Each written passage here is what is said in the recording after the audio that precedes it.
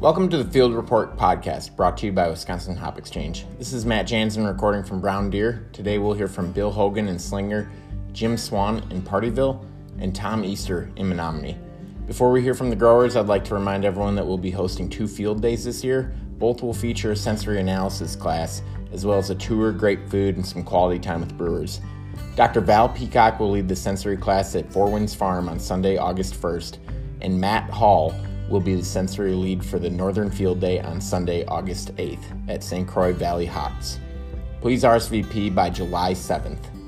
The RSVP, as well as this podcast, our summer video series, educational materials, and member directory are available in grower resources at grower.wisconsinhopexchange.com.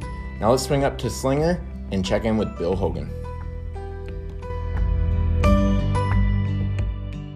Hi everyone, this is Bill Hogan coming to you from Sherman Hops Farm, located just outside of Slinger, Wisconsin.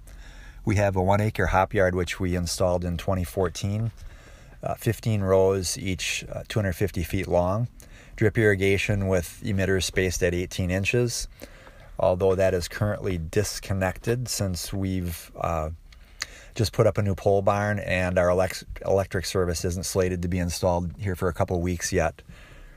We have about 300 plants in the field right now, so we did burn down a couple of our varieties to turn those over within the next year or so.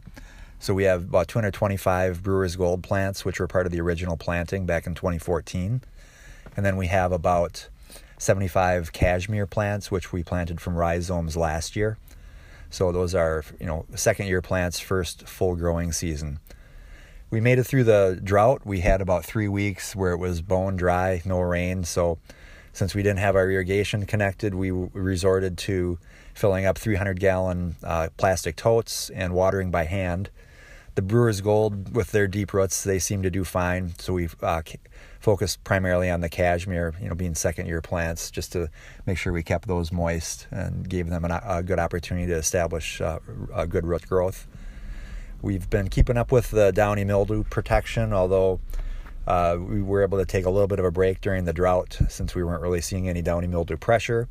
Did get everything sprayed prior to the rains coming within the last week or so. So we're in pretty good shape there. The plants seem healthy, and Brewer's Gold are just about at top wire. I would say cashmere's probably average between 8 and 12 feet. So just hopefully they're just working on their root development, and probably won't be a big harvest for those this year. Other than that, we've been scouting for insects. Had a few Japanese beetles show up in our gardens, not on the hop yard yet. So we took care of those quickly before they can develop a pheromone trail. We have had years where the Japanese beetle pressure has been really heavy. So that's something we tend to watch pretty closely. Other than that, everything seems on track, healthy.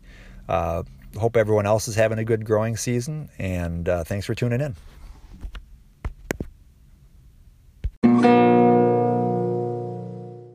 Hi, this is Jim and Dawn Swan at Hoppy Swans, located north of Partyville in south central Wisconsin. We're a family-run hop yard. Dawn and I do most of the work ourselves, but we bring family and friends in for stringing and harvest, pay them off in beer and food. We've got about an acre of hops. Half the acre is Cascades, and then we've got a quarter acre of Nuggets and a quarter acre of Mount Hood. Weather has been interesting this year. We had those cold spells, and then it'd get warm, and then it'd get cold again, and then we had that late frost in May. We actually had some damage to the hops with that frost or freeze. So everything's about a week or so behind, I think. Hops are about halfway up the ropes.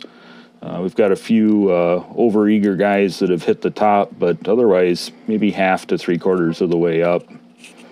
It's been dry here, as most of the state has been. We did a lot of irrigating throughout May and early June. Now in the last couple of weeks, we've had about 2 inches of rain, so that's been nice.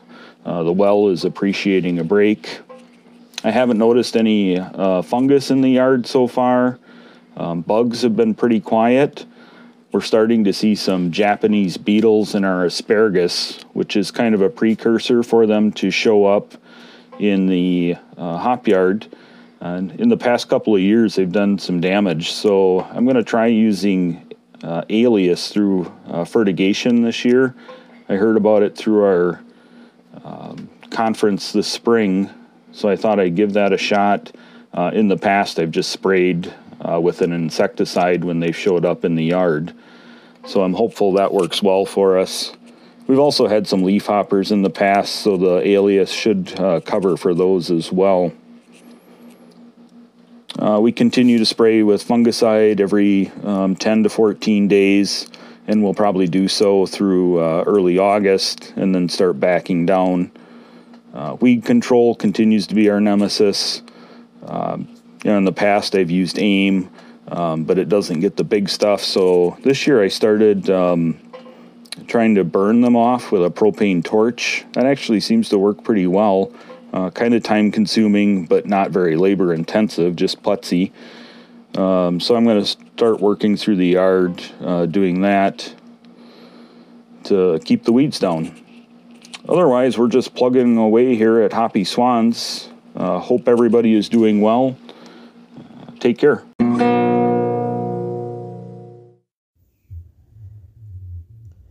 Hi, I'm Tom Easter with Gilbert Creek Hops. I'm located in Menominee, Wisconsin, about 30 miles west of Eau Claire and 60 miles east of St. Paul, Minnesota. I started working on my hop yard slowly about 4 years ago on my own. I planned on increasing the plants in my yard slowly by dividing them every couple of years. Right now I have 1 acre of plants and room to grow to 5 acres. The varieties I chose for this location are Centennial and Crystal. The 2 varieties seem to be doing very well here and in the soil, which is sandy loam in this area. For my yard, I use untreated black locust for my poles. This year I installed an underground water line to my yard, and I'm using a drip line irrigation system that I ran about 1 foot above each row. The weather has been very cooperative in my area. Recently, I've had high humidity, and we've noticed our plants taking advantage of this. I'm also working on adding a few more rows this year. Thank you, and have a good weekend.